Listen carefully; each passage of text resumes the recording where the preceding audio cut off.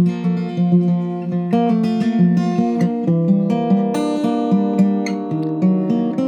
are listening to Fed by Ravens with Matt and Adam. I'm going to start it off a little different today. Boom, we've been fed by ravens, Yeah, we have. the word of God, but also we got a microphone. So the quality of this podcast just went up for free. It's been given to us. And so Yeah. that's great. Start doing what you love and see what happens. And see what happens. God provides. And we're catching up. If you've been following us, you are on day 23 and 24 of reading through the Bible in a year. We're almost done with our first month. It's pretty crazy. Yeah. And we're glad you're following along with us. Let's get right into it. Chapter 45 of Genesis. We're following the life of Jacob. He's the patriarch. Right. He's now named Israel. And we're following his son Joseph. Yes. His real son, his favorite son, even though it was number 10. Was it number 10? Yeah. Yeah, Or number 11. 10, Yeah. but firstborn of Rachel. Right. And so Joseph is in Egypt. He's risen to basically the top position in all of Egypt. He is carried out the dream of Pharaoh, which was 5 years, 7 7 years of plenty and 7 years of famine. We've gone about 2 years into the famine. We are 2 years in. And Joseph finally reveals, he says he can't contain himself anymore. He sees Benjamin. They're all coming back. He sees the change of heart, and he says, I'm your brother. And in the very same verse, he says, I'm your brother Joseph. Is Dad still alive? Which I think is really great. He's like, don't be scared. Because, when they hear he's Joseph, they're thinking, oh, man, we tried to kill you Yeah. and separate you from your father so we could steal your blessing because we hated that you were blessed. Kind of reminds me of when Peter runs into the resurrected Jesus and Jesus says, do you love me? Yeah. And the feeling is you have a moment of, oh, no. And the brothers have that moment, and Joseph says, don't be scared, guys. It's like what Jesus says, peace be with you. Don't be scared. I love you. Yeah, there's this real level of maturity and forgiveness within Joseph and his recognition that he is in Egypt. Like, him being in Egypt is a work of God. And Right. that this was ordained by God for him to be there so that he could actually save his brothers and save the family of Israel. And that's why in verse 7 and 8 is really where it says of chapter 45, Joseph says, look, God sent me before you to preserve for you a remnant on earth. There's always this relationship with the earth. And to keep alive for you many survivors. It was not you who sent me here, but God. And it was God who rules the world, God who's orchestrating all these things and keeping his promise, even though it's been over 20 years. Yeah, 22 years at this point. 22 years. And it is at this point, finally, Joseph's dream of his brothers bowing down to him comes true. They bow down. They recognize they're really under the authority of their little brother who has been alive this whole time. And then Joseph says, now go back and tell Dad. So that was probably a fun trip back. Like, oh, man, how do we figure out how to tell Dad we killed his favorite son? Right. And we tried to. And apparently they just decide after, I'm sure it takes many weeks to travel, they get back and they just rip the Band-Aid off and they say, hey, Dad, turns out that guy who asked all those questions in Egypt, who's saving our lives right now, it's Joseph. And it's interesting because it says that Jacob at first didn't want to believe them. Right. He's like He's mourned for so long, for 22 years now, that his heart is hardened. But then they start to show him everything that Joseph sent back with them and like the wagons, because Joseph sent them wagons because he's like, come live with me. I will take care of you. I will give you a land.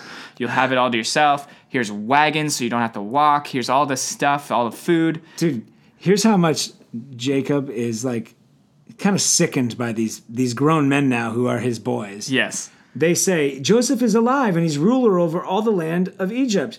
And it says his heart became numb. He's just like, oh, you guys, I'm totally numb to you and your stories. I can't believe it. But then you're right. He sees all the proof. He's like, no way. And then it says at the end of 45, it's enough. Joseph, my son, is still alive. I will go and see him before I die.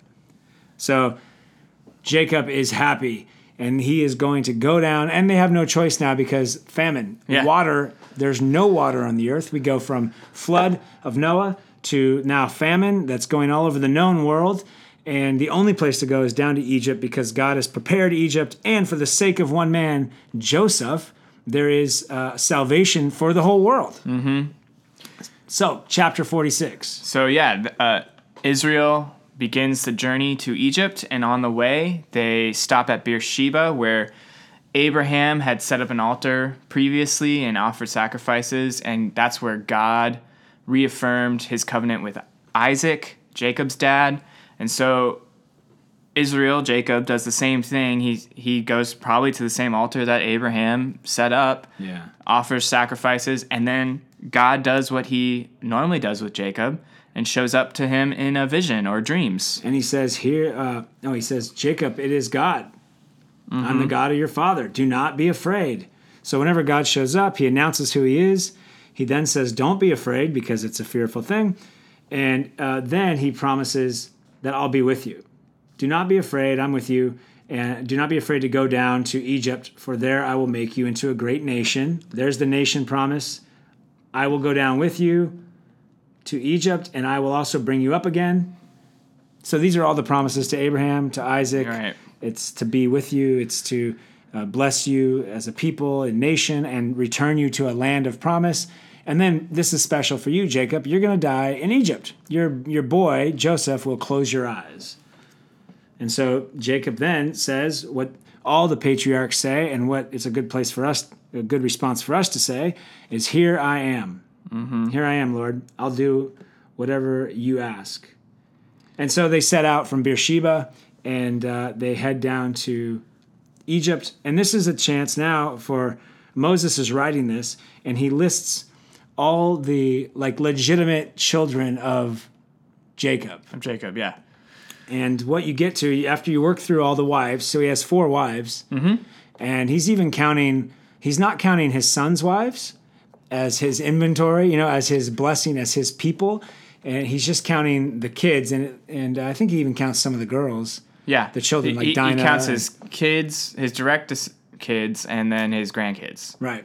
And so after we're thinking he's about 130 years old at this point when he's going down to Egypt. And at this point, he has 70 actual descendants. Right.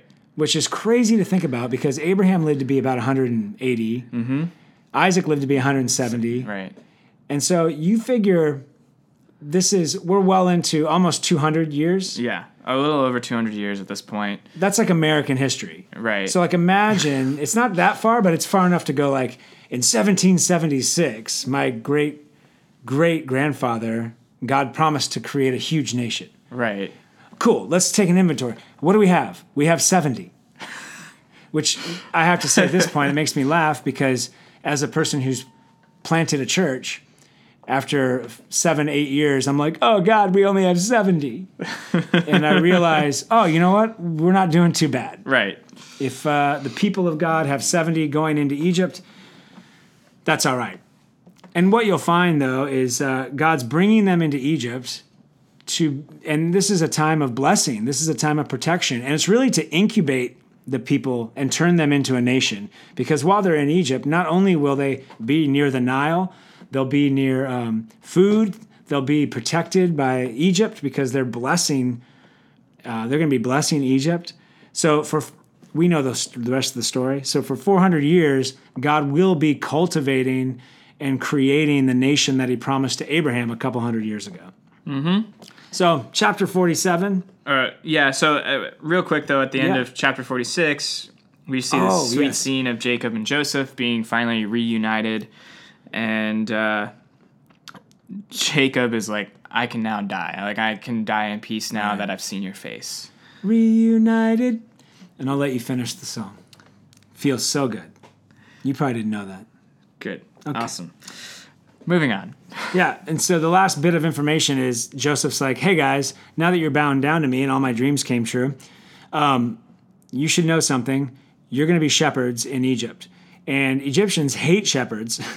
Right. But you're totally blessed because you're under me. And I have blessed all of Egypt. I'm in control of all of Egypt. So for the sake of one man, me, you will be safe. And so what you do is you go before Pharaoh and you say to him, we are shepherds. And we'd like to live in Goshen because this is where you keep all your sheep and all these things you don't want to touch. We will do it.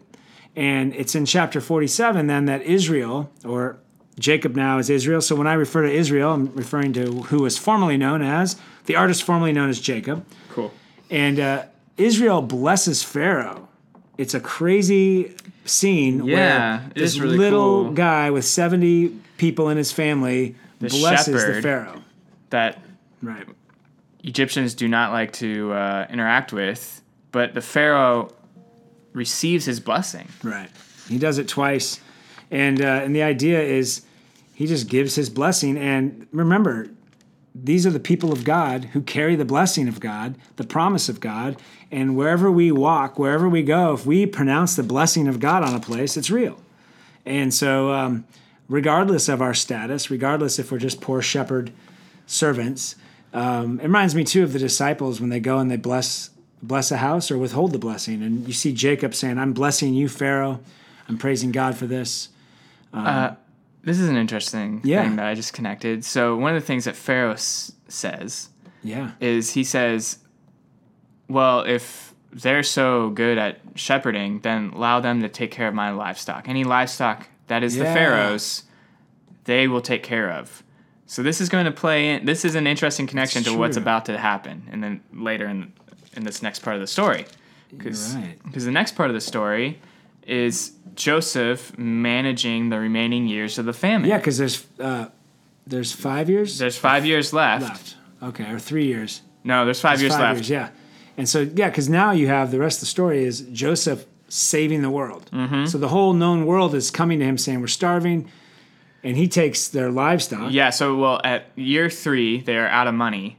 Yeah, and so they're like, well, we're gonna starve, and Joseph goes, well, give me all your livestock. And the livestock now belongs to the Pharaoh. So who takes care of the Pharaoh's livestock? Israel's descendants. Israel. Right. So now Israel's taking care of all the livestock of Egypt. It's pretty great. Then next year it comes back around. They're like, we're still dying here. And Joseph says, give me your land.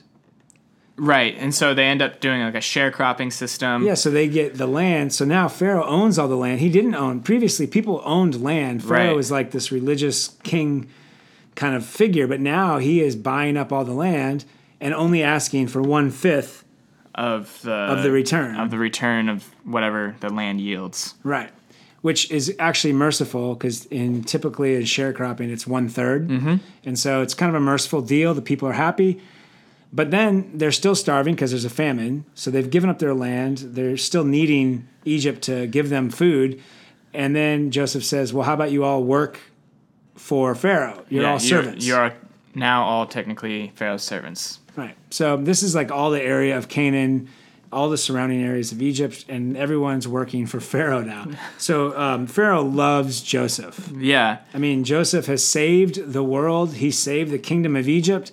He's blessing everything he touches.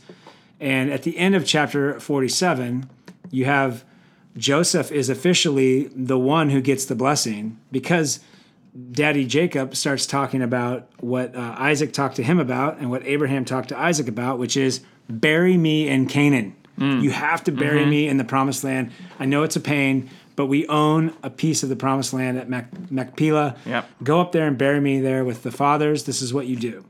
And so Joseph says, sure, Dad. I mean, he respects him, and he's like, I will do what you have said. And then you have Jacob going, kind of grabbing him, going, swear to me. And he swore to him. And then Israel bowed himself upon the head of his bed. So, not sure what that means. Oh, yeah. He's bowing to Joseph and saying thank you. And Joseph's authority. So this is, again, another fulfillment of his dream that his father would bow to him. Oh, thank you for connecting that for me. So now, you have Jacob now, stars that Jacob are going to bow. Jacob is bowing down to Joseph, saying, I am in your hands. My life, my body is in your hands. And also, we also get, at this point, Jacob is 147 years. Yes. He was 130, so he got 17 years in Egypt, that was the connection I made while reading this today. He was 17 years old when he was thrown in a pit, dead, and then he got, at the end of Jacob's life, he got 17 years back with his son, Joseph. It's pretty cool. It's pretty cool. So again, it smacks of the resurrection, the giving back. What was dead is given back, and it's better. It's better. When this time he's ruling and saving them. Because his son can now take care of him. And this is his favorite wife. This is Rachel's son, firstborn son, the one who is going to carry the blessing. So naturally, then we move into chapter 48, and this is where Jacob wants to bless. He wants to pass on the blessing. Yeah, he wants to pass on the blessing to Joseph, and he puts it on Joseph's two sons, which is a way of Jacob kind of guaranteeing that the tribe of Joseph, because there isn't a tribe of Joseph, it's the tribe of Manasseh and Ephraim. Right. That's what's so interesting. The tribe of Joseph, like him giving it to the two sons, now ensures that the tribe of Joseph as a whole ends up getting a double portion of the promised land. Nice. Because a portion of the land goes to his two sons. Well, there's been like a lack... Well, I was going to say a lack of drama, but actually, no, that's wrong. You know, when Isaac was going to be the blessed one, there was drama with Ishmael. Mm-hmm. When Jacob wanted to get the blessing, there was drama with Esau.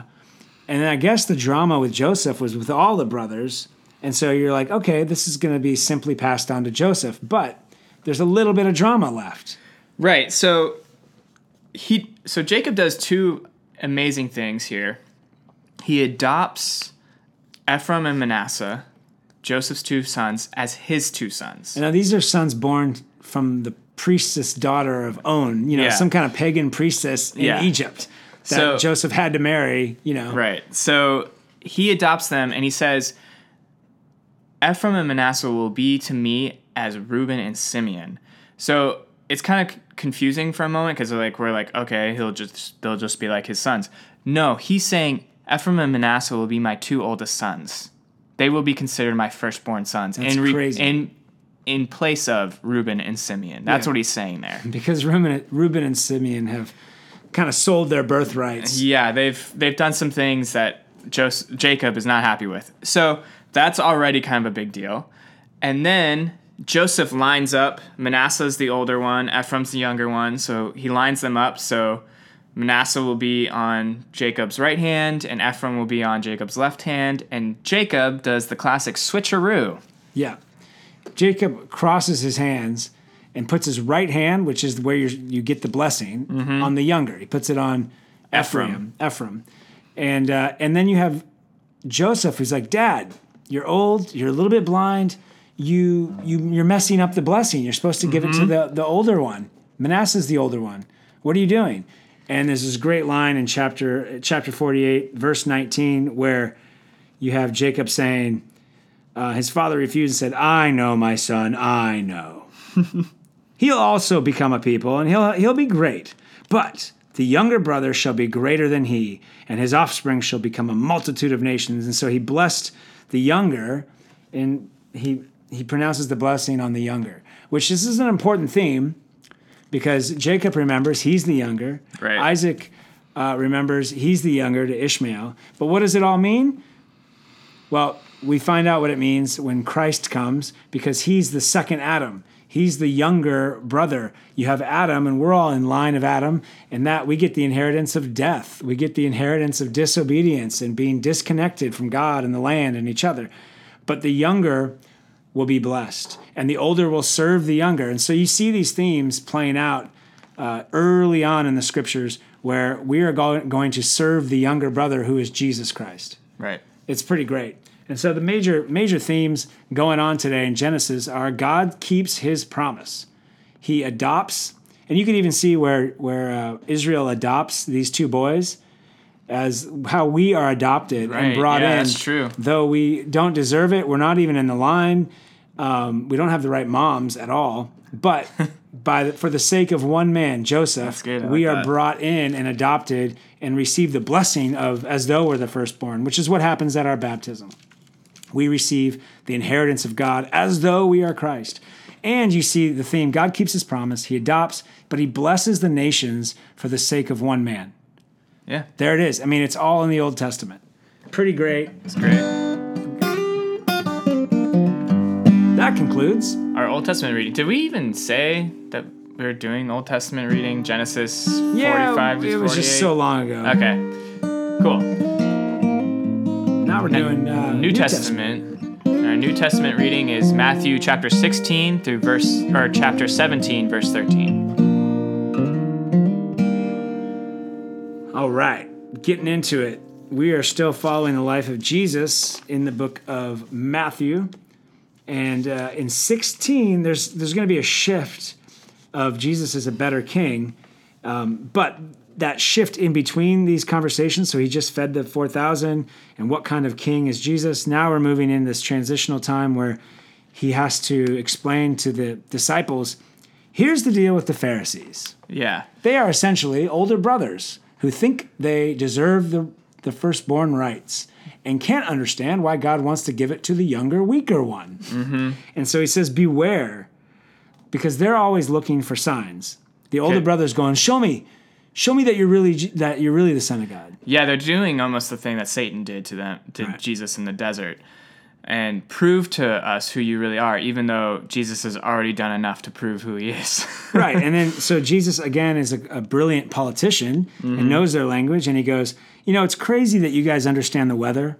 I don't know. You wake up. A lot of times, the first thing I do is I wake up and I check the weather, right? Because it's going to affect my decisions. Am I going to ride a motorcycle today? What am I going to do? And these guys could understand a sky and what that meant for their crops or for whatever, but they couldn't see Jesus healing a blind man and figure that out. Right. They're still demanding a sign. And so it's so crazy how Jesus, again, calls upon the sign of Jonah. Mm-hmm. He's like, look, I gave you the sign of Jonah. There's a miracle of repentance, and I'm doing that for Jonah. Jonah's like rebelling, but I still used him, saved him. Right. From death. That's a sign. If you can't handle that sign, then you can't handle me. And so then he says to his disciples, and following through chapter 16, he's like, actually the disciples, it's almost comical. They reached the other side of some body of water, and they'd forgotten of Galilee, and they forgot to bring bread. And they're like, we forgot to bring the bread. And this is after Jesus has fed 5,000 and fed 4,000. Yeah. But this is, before we judge them, this is what we do, right? Yes. God's provided. Oh, I can't believe it. And then the next day we're like, why is everything bad happening? Nothing's going right. Yeah, because there's always like testing because we live in a broken world. And so Jesus doesn't even respond to their need for bread. He just gets right into it. He says, you know what? Watch out. You guys need to watch out the leaven of the Pharisees. Like their doubt will just germinate inside your brain. Accusation and doubt is the natural momentum of this world, and it will just permeate your whole little loaf of your brain. Mm-hmm. And they're like, wait, are you mad because we didn't bring bread? Well, they begin to, they go, wait, we brought no bread. They literally like missed it. They're like, we didn't bring. And Jesus says a great phrase, oh, you of little faith. Why are you discussing among yourselves the fact that you have no bread? It's kind of what happens in Christian circles. Like, why are you guys, you're asking all the wrong questions. Right. Why are you even talking about literal bread right now? Like the bread of life is with you. Right. Do you not remember how I literally provided bread for 5,000 and 4,000 people? And that's what he says. And he goes, do you guys not remember that? And this is just Jesus being like a normal, straight up, honest dude. Like, how is it that you fail to understand that I did not speak about bread? Beware of the leaven of the Pharisees and the Sadducees. He's like, he just restates it. If you guys don't get it, I'm going to let you simmer in it and grow up. Right. Like, man. And then it says, then they understood that he did not tell them to beware of the leaven of bread, but of the teaching of Pharisees. Like, oh, it's not about bread. Oh, parables. We're starting to get them. Yeah, slowly. And this is where it begs the question. So who do you guys think I am? Mm-hmm. And that's what the transition is. Jesus just announced his kingdom. He just proved it by his actions. He's been speaking it, and now he gets time alone with his followers.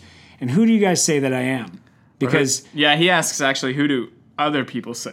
Oh yeah, say that I am. Good call. Who do people say that I am? And they answer, well, some say John the Baptist, some say Elijah or Jeremiah, one of the prophets.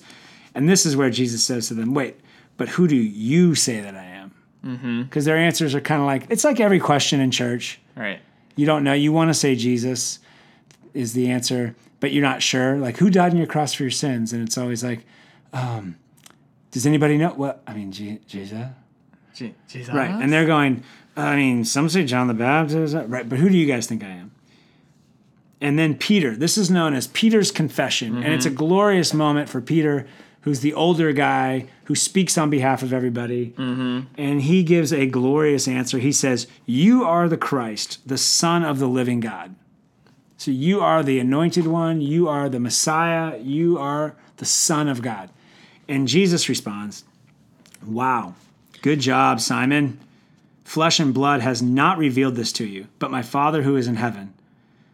So he recognizes that this is a gift from God. You see it. Right. And it's been given to you from God. Praise God for that confession. But then he does something else. Jesus goes on to say, this is what the whole church is going to be built on. Yeah. On confession. This rock of confession. You are the rock that... Right. Well, he said, Peter, on this rock I will build my church. The rock, yeah. And the gates of hell shall not prevail against it. And Peter's name means rock. He renames him Rock, right? Because it's not because Peter's the first pope or anything. It's because Peter makes the first full-fledged confession. And Jesus is saying, my movement, Christianity, is not built on proof. It's not built on what you can see and signs. It is built on the confession that this is the Son of God. That Jesus is. And so that's why he goes on to say, I will give you the keys of the kingdom of heaven, and whatever you bind on earth shall be bound in heaven. Whatever you loose on earth shall be loosed in heaven. We call this the keys, and it's given to the apostles. And basically, it's the keys of you're forgiven, the doors of heaven are unlocked. Right. I can announce forgiveness on you, or you're locked out. Yeah, it's confession and absolution. And it goes with the two meanings of confession. We confess something we believe, and then we confess our sin. And that's what we mean when the church is built on confession. And the gates of hell cannot prevail against it. So when you confess your sin, the doors of heaven are open to you. If you hold on to them and you don't want to confess, you don't want to confess that Jesus Christ is Lord, and you don't want to confess you're a sinner in need of being saved, we lock the doors for you. Sorry. But then he tells them, don't tell anybody about this yet. And they're like, okay. It's kind of big news. And Jesus reveals the plan. I'm going to basically be mocked. I'm going to be killed. And I'm going to suffer. And I'm going to be killed at the hands of the scribes and the Pharisees. And he does say, and on the third day, I'll be raised. Oh, yeah. I don't want to forget that. He does say, don't worry, I'm going to be raised again to life. Right. And right after Peter's confession, I call it Peter's confusion. Because after we have great moments of confession and we get clarity and then we get kind of affirmation from God, like, I understand this Christian life and I'm doing so good, Peter gets one of the harshest rebukes by our Savior recorded. Because Peter says, no, I'll never let you suffer. It sounds so righteous. It sounds so good. Wow, Peter, you nailed it. Again, you're just on a roll, Peter, until Jesus scratches the record and he calls Peter Satan. Right. He says, get behind me, Satan. Yeah, you are a hindrance or a stumbling block or a stumbling rock. Yes. Which is interesting. So he's playing off of, I just called him Peter, the rock. I was going to build something on you. And now you're being a stumbling block to me. And the reason you're being a stumbling block is because you're looking at this through your human values instead of divine values. What God values is saving the world. What you value is saving your relationship with God right here on earth, saving your own life instead of being a part of a much bigger movement. And that's what why he rebukes him, because that's what Satan was doing in the wilderness to Jesus. He was saying, try and do it your other way. Save yourself, and I'll give you these things. Right. And so that's why he would say to Peter, you're acting like Satan in the wilderness. And it's just great because it's so humbling because Peter's like, I just nailed it. I just confessed. Anyway, you get it. And then that you have to understand the context too. This is why Jesus then says, take up your cross and follow me. You want to save your life, you need to lose it. Because he's reacting to the confusion that we face as humans, which is try to apply our human values to divine values. And he's like, look, he asks two questions. What will it profit a man if he gains the whole world and forfeits his soul? And the answer is nothing. And what could a man give in return for his soul? So Jesus has to reorient us like, this is the most important thing. There's nothing, you can't, it profits you nothing to do all these things in your own strength or get wealth or get comfort, but this is where you're going to find life. Yeah, you either confess me and my salvation plan or you reject me. Right. And at the end of it, he says, now you're going to all see the kingdom of God start to manifest on earth as it is in heaven. And he's referring to the coming of his death and resurrection, the coming of the Holy Spirit, and the beginning of the church. And the church is who proclaims, we confess Jesus Christ is Lord, therefore unlocking the keys or unlocking the doors to heaven. But then we get in chapter 17, we're just going to go through verse 13, and I know we're going to wrap this up here, but really the question is answered by God himself. Who do people say that Jesus is? Who do you say that Jesus is? And now God says, here's who I think Jesus is. Yeah. And we call it... Yeah, this is great. I love this. The Mount of Transfiguration. So they go up on a mount. So it's Jesus and his inner circle, which is Peter, James, and John. Yeah. And they go up on top of a mountain, and he was transfigured before them. Yeah. What does that mean? Well, transfigured is like a metamorphosis, like he turns into something else. And what's great about it, it's on a mountain, like Sinai, right? His face shines like Moses' face shone when he came down from meeting with God on the mountain. And then it's like the sun, and his clothes became white as light. I'm thinking of the cloak of Elisha or some powerful, like he is shining. He's in all his glory. He's completely revealing his divine nature to his inner circle. Right. And in that divine nature, he's able to have a conversation with Moses and Elijah. So Moses the lawgiver, Elijah the prophet, and Jesus the Son of God. And then Peter's like, Lord, it is good that we are here. This is amazing. And so his response is, I'm going to make like 3 altars to the 3 most amazing people in the story. Right. And that's just Peter's kind of reacting. He's not held accountable. It's not like he's in trouble for that. But it was slow down, Peter. Yeah, this isn't where we're going to live right now. Right. And this is when God then joins in the party. He overshadows them in a bright cloud, and he says something similar to what he says at Jesus' baptism, but different. Tell us what he said. Do you know? This is my beloved Son, with whom I am well pleased. Listen to him. Boom. Listen to him. Here is the man. Here is the man, for the one man for whose sake I will save the world. The one man who I will keep my promise. I will adopt you. I will bless the nations. I will save the earth. Here is the man. He's my son. This is who God says Jesus is. And then he says, you better listen to him, because he has the words of life. In fact, he is the word of God. Right. Yeah, that's a good connection there. It's pretty amazing. And then I love how the first thing Jesus says to them is, because they, hearing the voice of God, they respond in terror and they fall upon their faces. Exactly. And the first thing Jesus says to them that they have to listen to is, rise and have no fear. Rise and have no fear. I love the sermons of Jesus. I've been talking for like 30 minutes now, and he speaks in one sentence, rise and have no fear. That's the whole gospel. Like, you're going to rise from the dead, rise right now, have no fear. I am here, and I am the Son of God. And when they lifted up their eyes, they saw no one but Jesus. And then Jesus says, don't tell anybody this until the Son of Man is raised from the dead. So now, like, the idea of resurrection, the divine plan has been made fully known to his disciples. Yeah, to his 3. And he's like, don't tell anybody, because they're all going to misconstrue it and they're going to ruin it.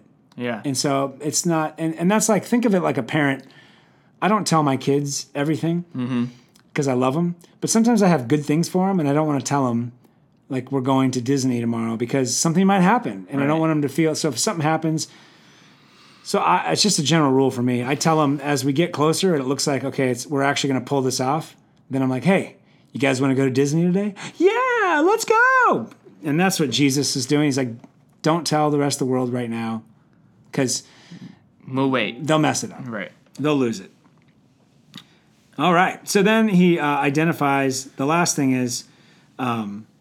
he reaffirms, because, again, they just saw Elijah, so the natural question is like, wait, but why did the scriptures say that Elijah had to come before you? Like, did he?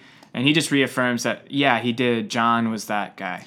John was Elijah. He came. And they killed him, so they're going to do the same thing to me. They did whatever they wanted to him, yeah. So that's what they did to the Elijah who came back. Right. And they're going to kill the Son of God. Right.